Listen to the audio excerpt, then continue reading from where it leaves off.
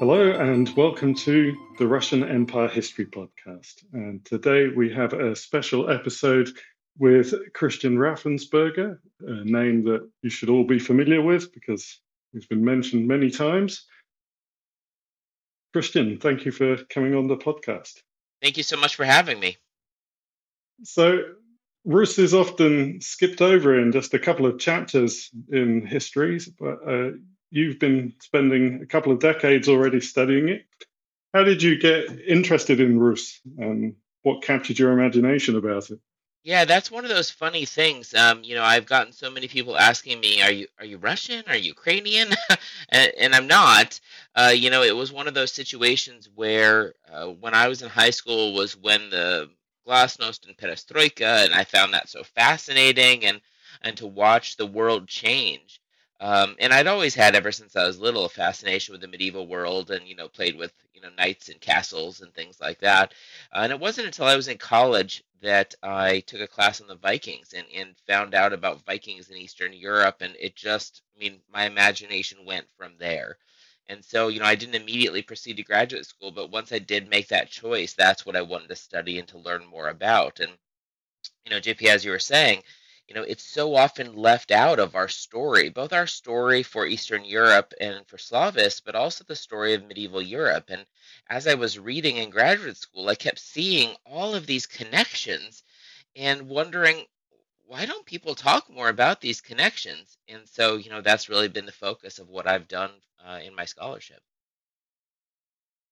Yeah, I think I started off around the same time with perestroika and the end of the Soviet Union, so yeah, similar things got us interested there. Yeah. How did we end up, especially I think in the Anglophone world, with this picture of the Middle Ages that is missing the entire eastern part of Europe, basically? Yeah, so I've actually been writing a lot of historiography in the past few years and trying to investigate that very question. And, the more I read back into the 18th and 19th century of these historians, there is a kind of civilizational impulse that equates modern nations with medieval states. And so England maps really nicely, France maps really nicely. The Germans, of course, had to come up with their own special way, their own Sonderweg. And then it begins to break down a little bit the farther east you go. And one of my favorite examples is the Cambridge History of Medieval Europe that Bury edited at the beginning of the 20th century. And he puts Byzantium and Eastern Europe in one volume. And he says, yeah, I did that on purpose because really they don't ever interact with the rest of medieval Europe. Oh, I mean, except for the Crusades. And then that's just us acting on them. And so, I mean, I think we can trace it at least to him, but certainly we could go back, even to Gibbon and the Decline and Fall. We see some of those roots of that. Hmm. Yeah, obviously, when I was at university, our studies of Russian history were much more focused on the modern period, and we just skipped through Rus in a couple of lectures. And yeah, so working on this podcast, I've been surprised how many connections there are Yeah, to the rest of the world. Yes, that's right. and of course, other places like Bulgaria and Hungary that were significant places also missing from the history that we're taught in schools. Absolutely. Well, and for medieval history, those places are really trying to make a name for themselves. Well, I mean, not just for medieval, but for all kinds of history, they're making a name for themselves as being part of Europe. And so we're seeing a rebirth of labels like Central and East Central Europe and New Europe and things like that. And what still often gets left out is Rus, and is that farther east portion because the label Eastern Europe is still a negative one, especially from people or with people who suffered through the domination of the Soviet experience. Yeah. Um, so sometimes people will say that the reason we're cutting off these parts of Eastern Europe and Byzantium is the Orthodox Christianity and the world was divided. But what I've learned from your work is how many interactions there were still going on with the church in the German territories, with Rome and the Pope himself. So Yaroslav, who we just covered in the last episode, died in the same year as the Great Schism. But when did that divide actually become something that split Eastern Europe and the rest of the Catholic world? So, Yeah, so that's not something in the 11th century that matters to much of anyone other than some ecclesiastics. And the schism of 1054 is actually rescinded. I mean, they're forgiven on both sides, and so things go on apace. Really not until the 13th century that people begin to really care. In 1222 we get the first crusade declared against Rus, and that's going to be, that's really the big thing. There's a legate named William of Sabina who's active in the Baltic and the Livonian territories, and he's going to be very instrumental in kind of gathering up and directing the focus of let's fight against Rus. All of that, of course, grows out of the Fourth Crusade in 1204.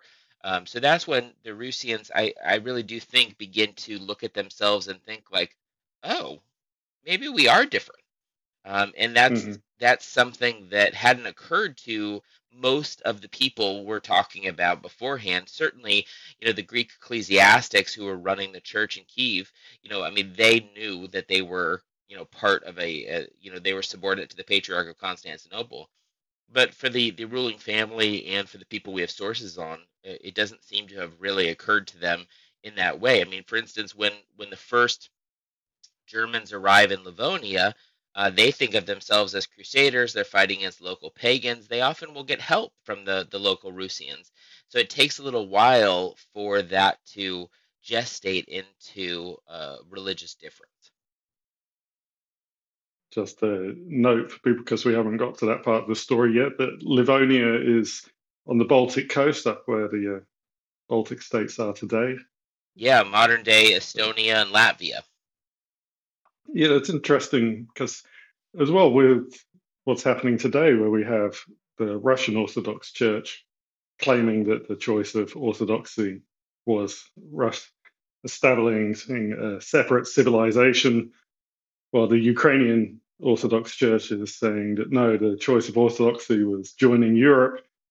Yeah, you're right. I mean, that's, deeply invested in what's happening. Well, and we see I'm teaching a class on Rus right now at my university, and we're just to the part where the metropolitans, Peter and Theognostos, are making the choice to back Moscow against Tver in particular in the early 14th century. And so this is this really interesting moment where we begin to see a political and a religious identification that will culminate. And here I'm going to do something that I will often criticize others for doing, but jump forward hundreds of years to the 1897 census, where to be Orthodox is to be Russian, right? And so we're eventually going to get those things put together, and we see that just starting in the 14th century. It's nascent. Yeah, and I think from English history anyway, as we study it in Britain, obviously the question of marriages between Protestants and Catholics comes up with our royal families and Hmm. everything. So we see in Vladimir and Yaroslav, they start marrying their children into royal families across Europe. Was there any issue between marrying Catholics and Orthodox back in those days? No, nor was there any such terminology. I mean, everybody they were Christian or they were pagan. If there were marriages with Jews or Muslims, right, that would have been a big deal. But the few marriages we do know, for instance, with pagans from the nomadic world, we only know about them because those women, and they're exclusively women, convert to Christ. Well, almost exclusively. There's one example that jumps to mind. They convert to Christianity, and then we'll take a Christian name, etc. So let's talk about the marriages more, because I know it's been a big area of your work. Um, Yeah. Sometimes looking back, people can think that in the Middle Ages, women were kind of chattel with no rights that were just handed around to seal deals between male kings. Uh, what were these marriages really like between the daughters of Yaroslav, say, and the King of France and Harold Hardrada Yeah, and people? Right. So you're right. I mean, George Vernadsky's famous Kiev and Russia book, dismisses the sum total of the dynastic marriages in about a sentence and a half, and partly it's because they're women, and partly it's because they leave the area of his interest. But if we look at these women as queenship studies and all of this great literature has shown over the last 30 and 40 years, what we see is that these women are cared for by their families, they're nurtured, they're trained, and they're trained to be advocates for their natal family. And so when they go away, when they go into a marriage, so Anna Yaroslavna marrying Henry in France in the middle of the 11th century, she doesn't go alone, right? She's going to have an entourage. She's going to have guards. She's going to have a confessor. She's going to have ladies in waiting. She's going to have stuff, right? And we get that in a little bit later in the 11th century with Yevpraxia, who goes to the German Empire, right? We've got this note that she carries with her all this stuff. And because of the way medieval chronicles are written, it's her.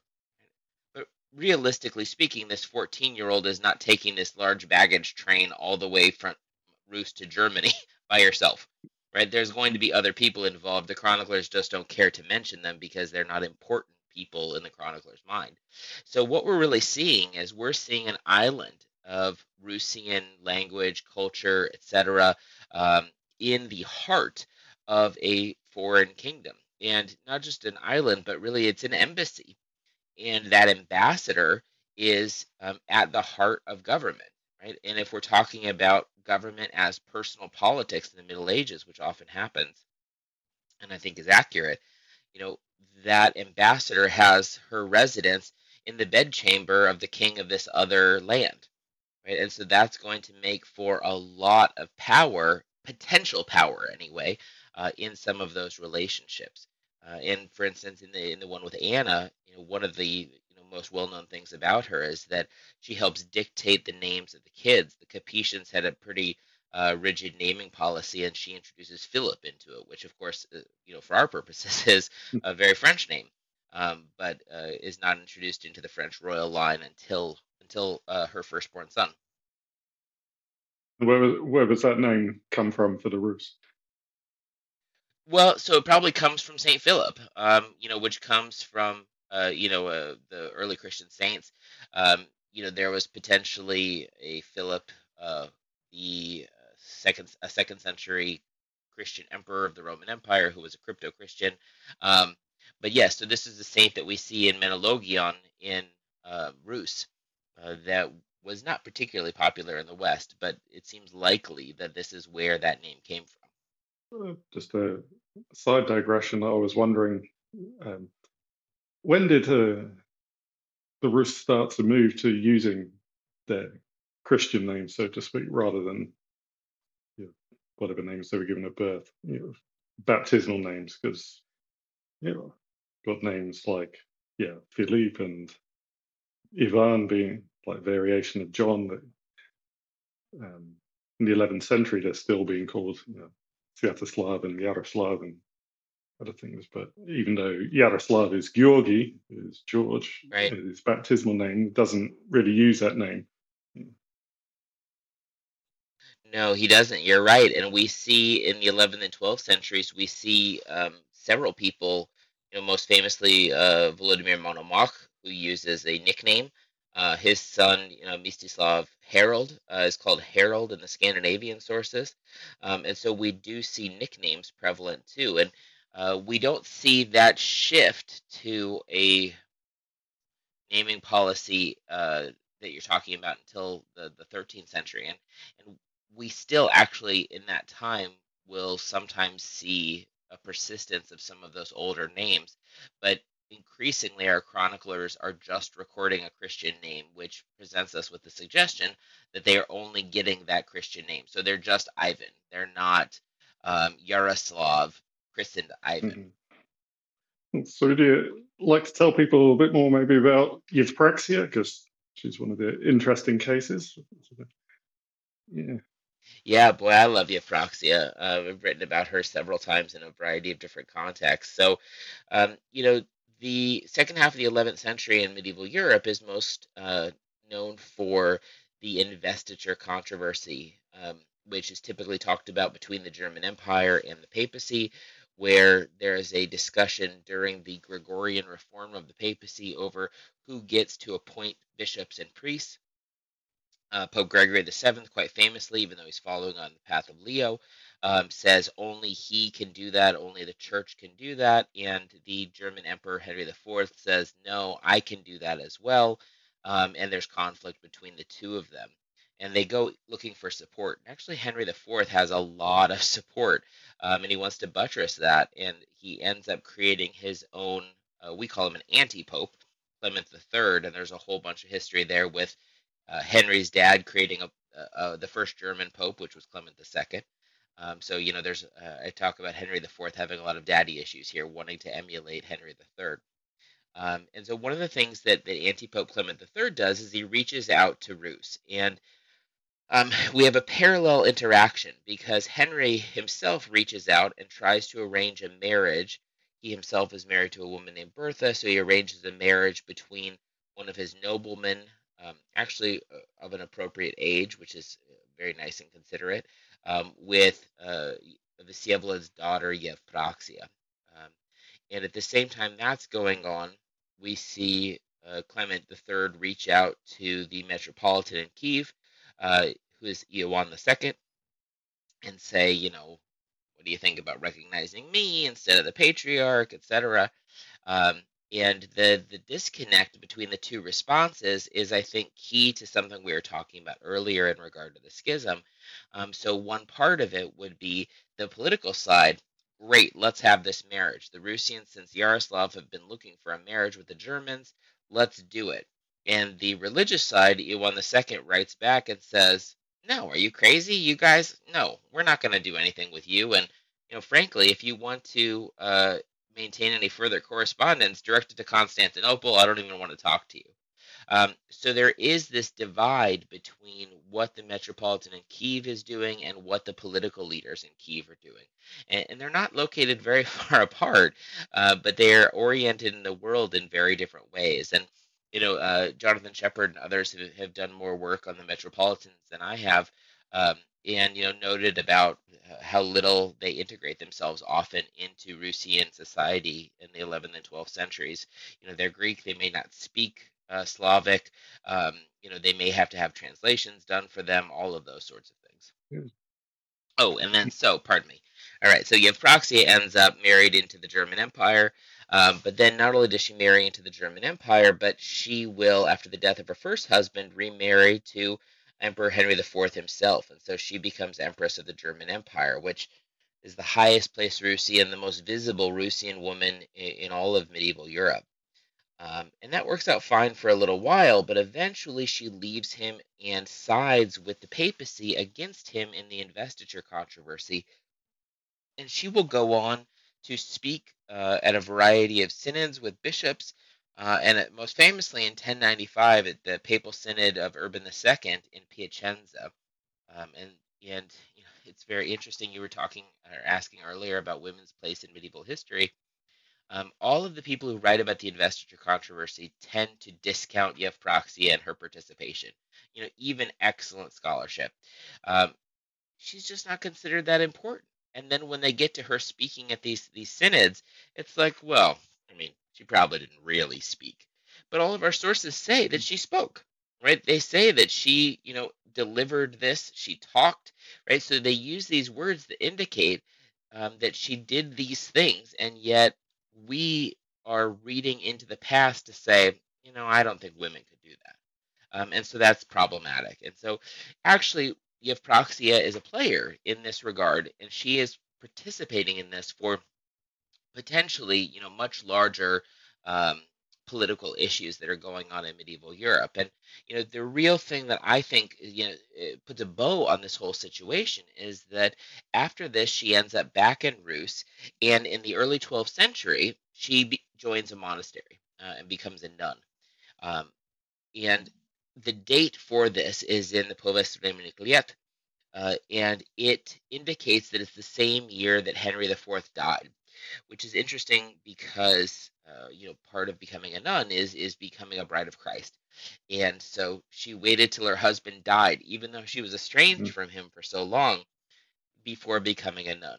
And a few years later, she dies, and she gets a burial in the Kievan Caves Monastery, the holiest monastery in all of Rus. She gets the erection of her own chapel there. And so she married into the German Empire. She sided with the papacy against the German Empire, and yet she also gets burial in the holiest monastery in Rus. So, I mean, there's certainly no Hmm. ecclesiastical divide there that we can see in the late 11th, early 12th century. Right. Yes. And these marriages generally, there were quite a few of them. Um, was it just, you know, a royal bride needs a royal husband, or was the ruler of Rus at any particular time pursuing some kind of strategic aims in building alliances for some purpose? Yeah, certainly we see a lot of pursuing alliances. Less so with the marriage with Anna to Henry of France, but we see that with marriages with the Poles and the Hungarians in particular, where we see efforts made to try and connect often particular families within the larger clan, the ruling clan of Rus, to groups in those kingdoms so that they can work together to do certain things. And so mean, to take another Yaroslav example, Yaroslav arranges for two connections between his family and the Mishkovici of Poland in the middle of the 11th century as a way to try and help Casimir restore the kingdom of Poland and conquer Mazovia, which had been a breakaway region. He arranges two marriages and then commits troops, and he even will capture Mitslav, who is the leader of Mazovia, and turns him over to Casimir rather than keeping him himself. So we see that he is trying to pacify that border with the Poles and build a secure border there so that he can focus on something else. We also see kind of a more generalized strategy in the 11th century in which Rus becomes home to exiled rulers. And those rulers are taken in, they're taken care of, they're married off to local people, and then they're sent home. Sometimes they aren't married off to local people. So, for instance, Olaf, the king of Norway, who will become Saint Olaf, he comes to Rus and he's welcomed by Yaroslav and Ingigerd. Ingigerd, in fact, and he had been betrothed briefly before Yaroslav wooed her away. Um, and he comes just for sanctuary because of his fight against King Canute. And he brings his son Magnus with him later, and Magnus is fostered at the court of Yaroslav and Ingigerd before he eventually goes back to take the throne. So we see a lot of interactions that are pragmatic, I would argue, that they are attempting, Yaroslav and Ingigerd, for example, are attempting to build good relations by kind of gambling on the future, by taking in these outlaws, right, and hoping they will become in-laws, kind of in the famous Robin Hood example. So we had Anna in France. We had the Agafea, presumably married to the English pretender who never managed to take the throne. Edward the Exile But died before he arrived. yeah, yeah, exactly. Hmm. But so did these medieval marriages have any long term influence on Rus and then maybe later relations with Western Europe? Obviously, with Poland, there was quite a lot going on for the coming centuries. But Yeah, well, I'm not sure. I mean, if you want to count Hungary, I mean, there's a lot of 12th century action with Hungary, where we see numerous intermarriages that allow for Hungarian intervention in Rusian affairs. Um, and then certainly there's a very famous individual, Boris Kalamanowicz. Boris is the son of Kalaman, the king of Hungary, and a Rusian princess. Um, some Hungarian sources say that in fact he's not Kalaman's son; he's a bastard. But Polish and Bohemian sources both say he's really Kalaman's son, and he tries to claim the throne for about 30 years in the middle of the 12th century, while he's arguing with his or his cousins, who are controlling the throne among the Arpads. But then he's making alliances with the Poles, he's making alliances with Byzantium, he's making alliances with the Bohemians. So we see a lot of continuing ramifications of some of those marriages, less so the farther abroad they go. Right. Okay. So I think maybe the first time I mentioned you on the podcast was this back at the beginning of Rus discussing why I was going to call Kniaz's Kings, Uh-huh. which I know you wrote a short book about Yep. back when I was first studying at university as well. I didn't really understand why we were calling these guys princes when they didn't seem to have any emperor or anybody over the top of them. Right.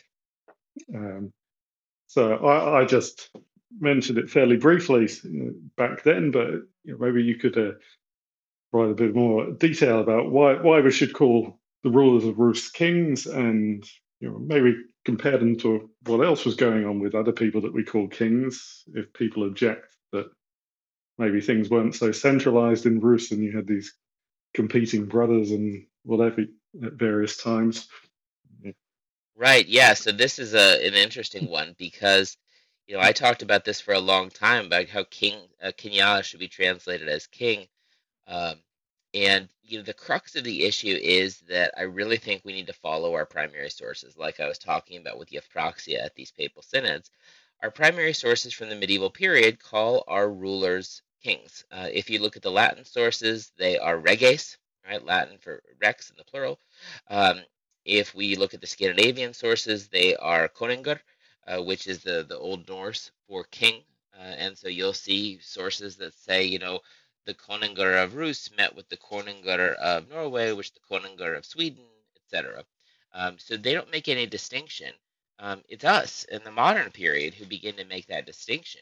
And since I mentioned Livonia earlier, there's a Chronicle of Henry of Livonia in the early 13th century, and there's a great translation of it. And the translator translates it reliably. So Henry says king. He says Rex. And so the translator puts in the text Rex equals king, right? King this of Novgorod.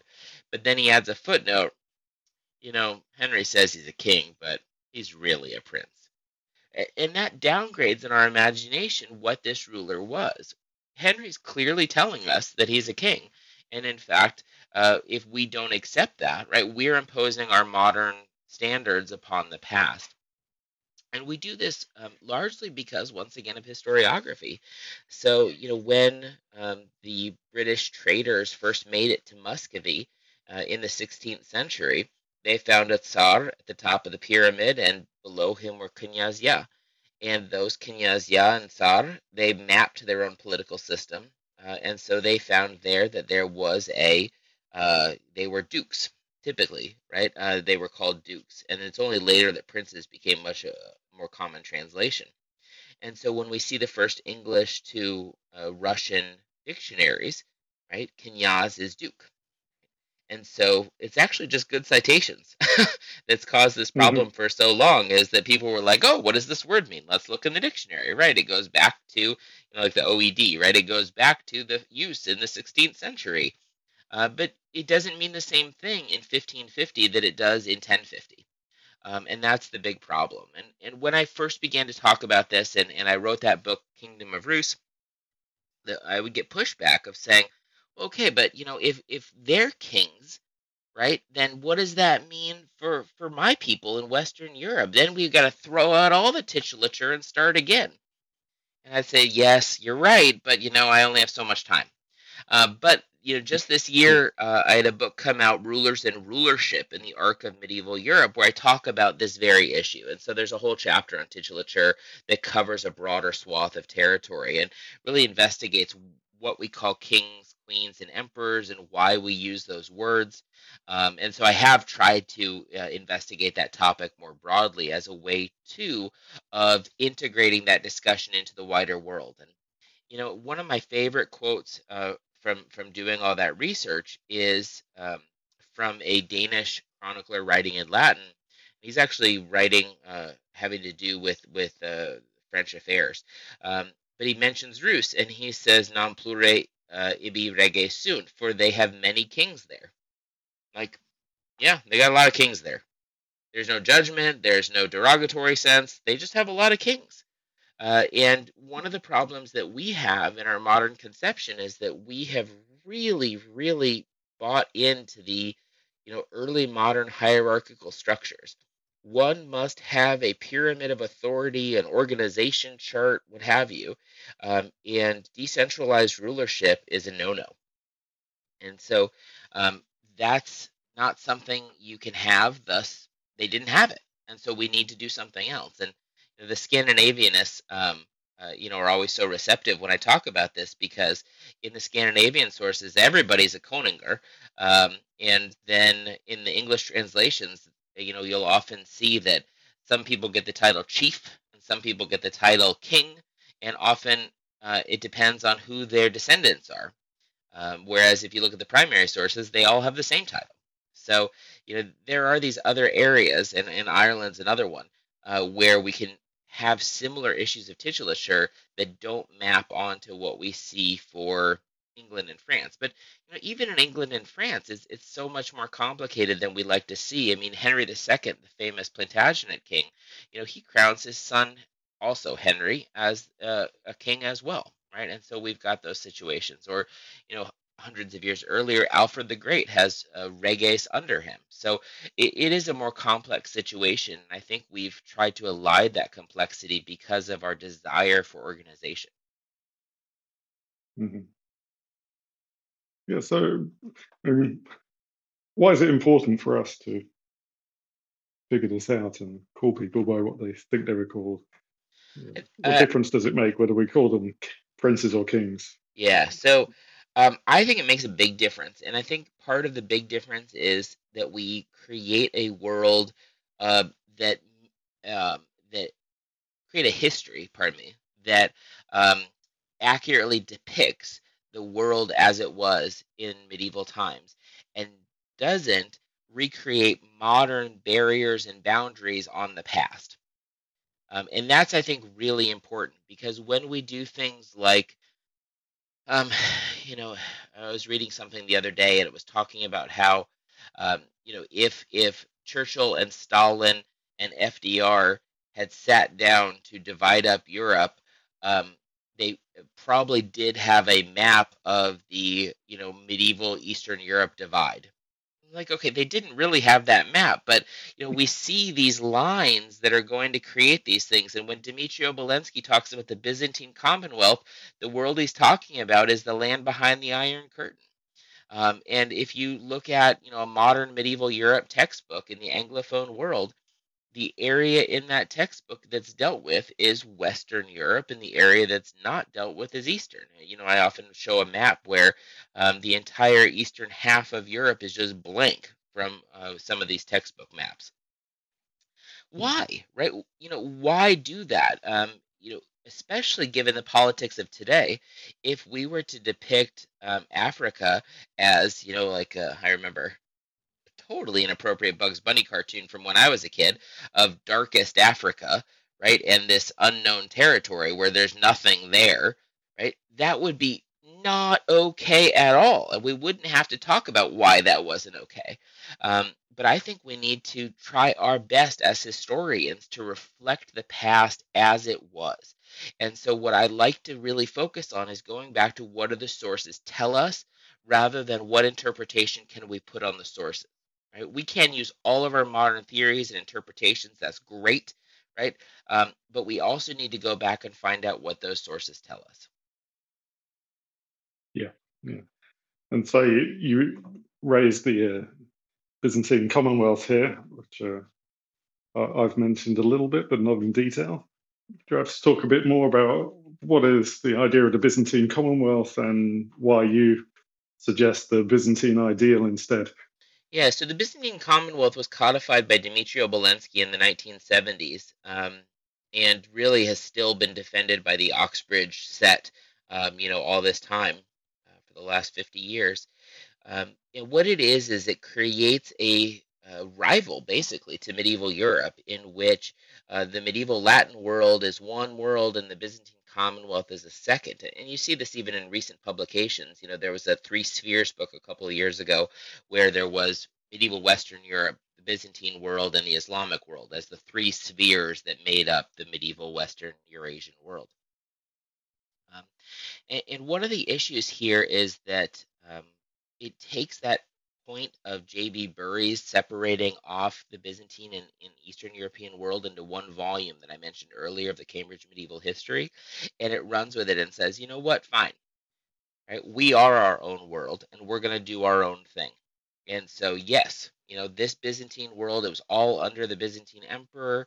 Obolensky even includes language like, the Slavs didn't know it because they weren't really that bright, but, they were under the Byzantine emperor. And that's clear because if you look at Vladimir's marriage in 988-89 and then Ivan the Third's marriage in the 15th century, clearly they're connected to Byzantium and it ignores several hundred years of history. But that wasn't the point, right? The point was to create a Byzantine world that was for all of these people. And, actually, what happened was people ran with it. And so, one of the organizations I've been a big part of over my career is the Byzantine Studies Association of North America. And the Byzantine Studies Congress was founded by Walter Kagi and Alice Mary Talbot, in large part as a way to give Byzantinists a conference of their own, so that they could have conference panels that they weren't getting accepted at the Medieval Academy of America or the International Medieval Congress at Kalamazoo. But like the Byzantine Commonwealth, it creates a separate world and a separate path. And medievalists then can say, all right, I don't need to include you because you've got your own thing. And in fact, even excellent medieval Europe textbooks like Barbara Rosenwein's replicate that Byzantine Commonwealth rhetoric, and say, a choice was made in 988 to separate Rus off. And that's really not the way that the history was, and it's reading a lot of things back. And so, what I've tried to offer instead is that Byzantium is, of course, not really Byzantium. It's really the Roman Empire. And the work of Anthony Caldelas has really helped to solidify that recently. And that this world was the Roman Empire and thus worthy of emulation. And so you see appropriation of all kinds of Romanness around medieval Europe, whether it is, mosaics in the Italian peninsula, it's titulature under Otto III, or it's things in Rus. It's not confined to Eastern Europe. It's not confined to an Orthodox world. All kinds of people, even the Turks, were interested in appropriating Romanness for themselves. So I think that's a different way and a more accurate way of looking at the medieval past. It also helps us avoid some of these barriers because that's one of the biggest problems I have is that we have erected barriers that did not exist in the past. And that's caused problems in the way that we understand why events happen, where people moved, how they lived, all of those sorts of things. Yeah, yeah, and obviously Byzantium, something that was left off our history courses as well for a long time. Right? Uh, yeah, uh, it's hard for me to say whether it's coming back in or not because obviously I'm interested in Byzantium, but Yeah. it seems to be that people are paying more attention again now. But yeah, Well, and one of the other outgrowths of all of this too is that jobs are structured around some of these areas and funding is structured around these areas. And so if you're a medievalist, are you a Byzantinist? Well, there's a Byzantine job, there's a medieval job, right? But now Byzantine jobs are going by the wayside. Medieval jobs are having their own struggles, and so that's going to create problems. Art historians have done an amazing job of being able to move between these worlds, and so art historians who focus on Byzantine topics sell themselves really well as medievalists. And Byzantine historians don't do that as well. And the same is true for all of the Slavic world of Slavic historians not selling themselves as medievalist. mhm. Okay, so maybe we could move forward a bit in time. So one of the problems, so to speak, in Rus development was their succession struggles. And after Vladimir and Yaroslav had brought Rus together into a more or less unified country, it split up into three and then different cities going their own way. Um, was Rus always going to disintegrate, or just the Mongols put the last blow in.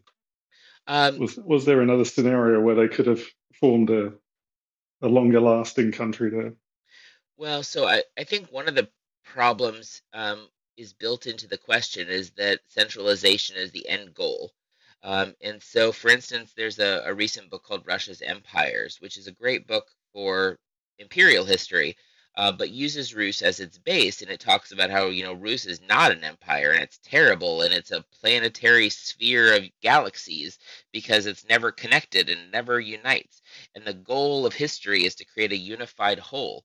And that's not, I don't think, accurate. And that's something I deal with in my Rulers and Rulership book as well, is that in fact, what we see in Rus, what we see in Poland, what we see in some of these places is that we have a corporate style of rule in which the family as a whole exercises some level of responsibility. And so I actually think the ruler in Kiev has sole responsibility for exterior defenses, for a variety of things like that, for a long time, well after the death of Yaroslav in the middle of the 11th century, and we can see that by his ability to call on various rulers and get them to come to the defense against the steppe, or that he can appoint rulers to various locations. So I do think we see a lot more coherence there than is traditionally talked about. I also think the internecine rivalry is really oversold as well. I wrote a book a few years ago, 5 or 6 years ago, about conflict in Rus and actually in medieval Eastern Europe in general. We don't have more conflict in Rus than we have in a whole lot of other places. I talked about Henry II earlier in England. Henry II's kids rebel against him with their mother Eleanor of Aquitaine. They fight each other. They ally with Philip II of France. Um, but no one talks about the internecine rivalries of the Capetians or of the Plantagenets. So I think this actually is another way that we can dismiss the history of Rus and of Poland in particular, who has a similar thing after 1138, um, because they don't follow the same centralizing model that leads to a modern state as directly. The Germans have done wonderfully to avoid this whole thing, and Thomas Huffman wrote a great book talking about German-English relations about 30 years ago, where he says, the Germans have gotten the shaft because of all of these things, but really they also had a polity just like the English. And that's what so many of us who don't do Western Europe, the extreme parts of Western Europe, really want is we just want to be just like the English too. And I suspect that actually that's not normative. And so this new Rulers and Rulership book I mentioned is set in the arc of medieval Europe. And this is a territory that stretches from Iberia to Ireland, across Scandinavia, and down through Eastern Europe to Byzantium. And what I've tried to do is I've tried to look at what's going on with rulers and rulership in those areas. That's territorially, population wise, the biggest part of medieval Europe. And what we see is that the English example is abnormal. We in the Anglophone world, especially, have privileged it and made it normative, but actually, it isn't normal. And so that's really interesting when we look at the Hmm. majority of Europe to see that it's different than what we think the norm is. Yeah, yeah, very interesting. Yeah. Um, we get close on a more controversial question, maybe. So you've already mentioned the Russian Empire, which they traditionally see as stretching back in an unbroken line of development to early Rus, Right. while some Ukrainians might say that Rus is theirs and Russia's stolen their history. Obviously, we have the ideas of history that Russia's putting out these days to promote their claims in Ukraine and other places. So, uh, does Rus belong to any one of its successor states, or is it just its own thing there?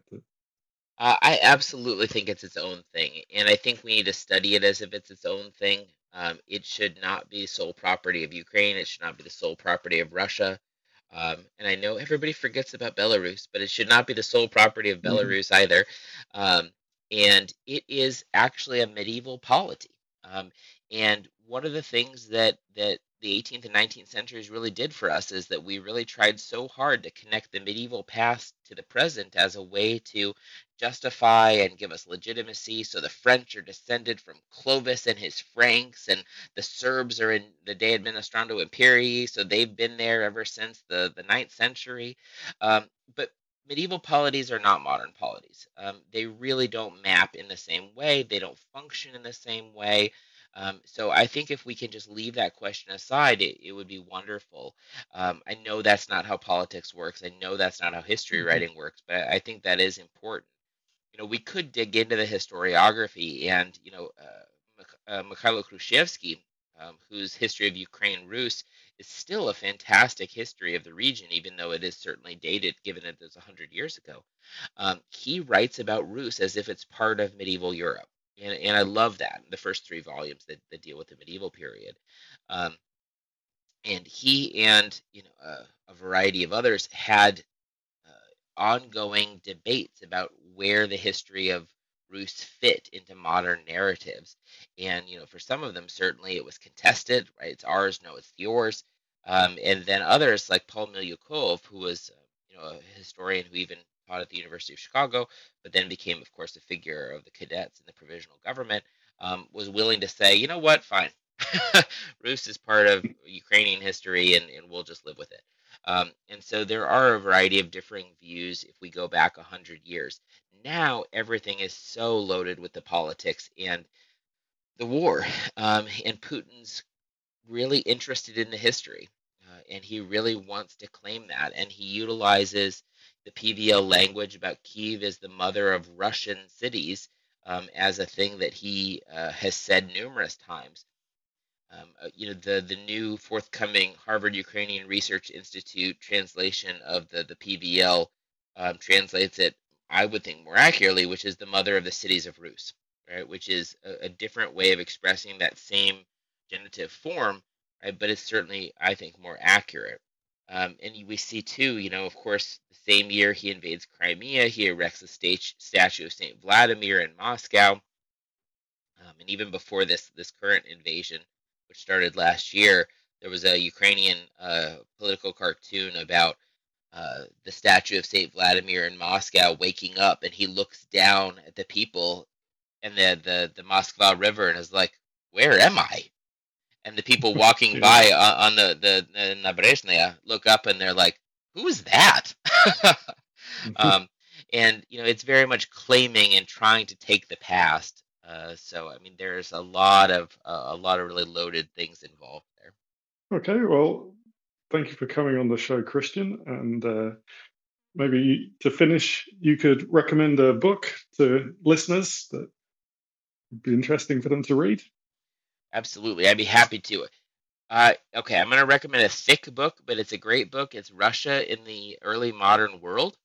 It is by Donald Ostrovsky, and it situates Russia in, just like the title says, the early modern world. And one of the big problems I, of course, am always arguing about is that Rus is part of medieval Europe. Ostrovsky is doing the same thing in the early modern world, and he's saying, you know what? Its ties reach to China, its ties reach to England, and we don't really think about those things. And for instance, the Muscovy Company in England, the head of the Muscovy Company is the head of the East India Company in the early part of the 17th century, a guy named Smythe. And he's there for Boris Godunov's coronation. He arranges a 10,000 pound loan to Mikhail. So, I mean, there are all of these Hmm. ties that we don't usually talk about because we build silos around our history. And so Ostrovsky's Russia in the Early Modern World is a great book for breaking down those silos. Yeah, sounds very interesting. I'll put a link to that in the show notes as well for anybody who's interested in reading that. And thank you for coming on the show, Christian. It's been very interesting talking to you. Thank you so much, JP. This has been great. I really appreciate it.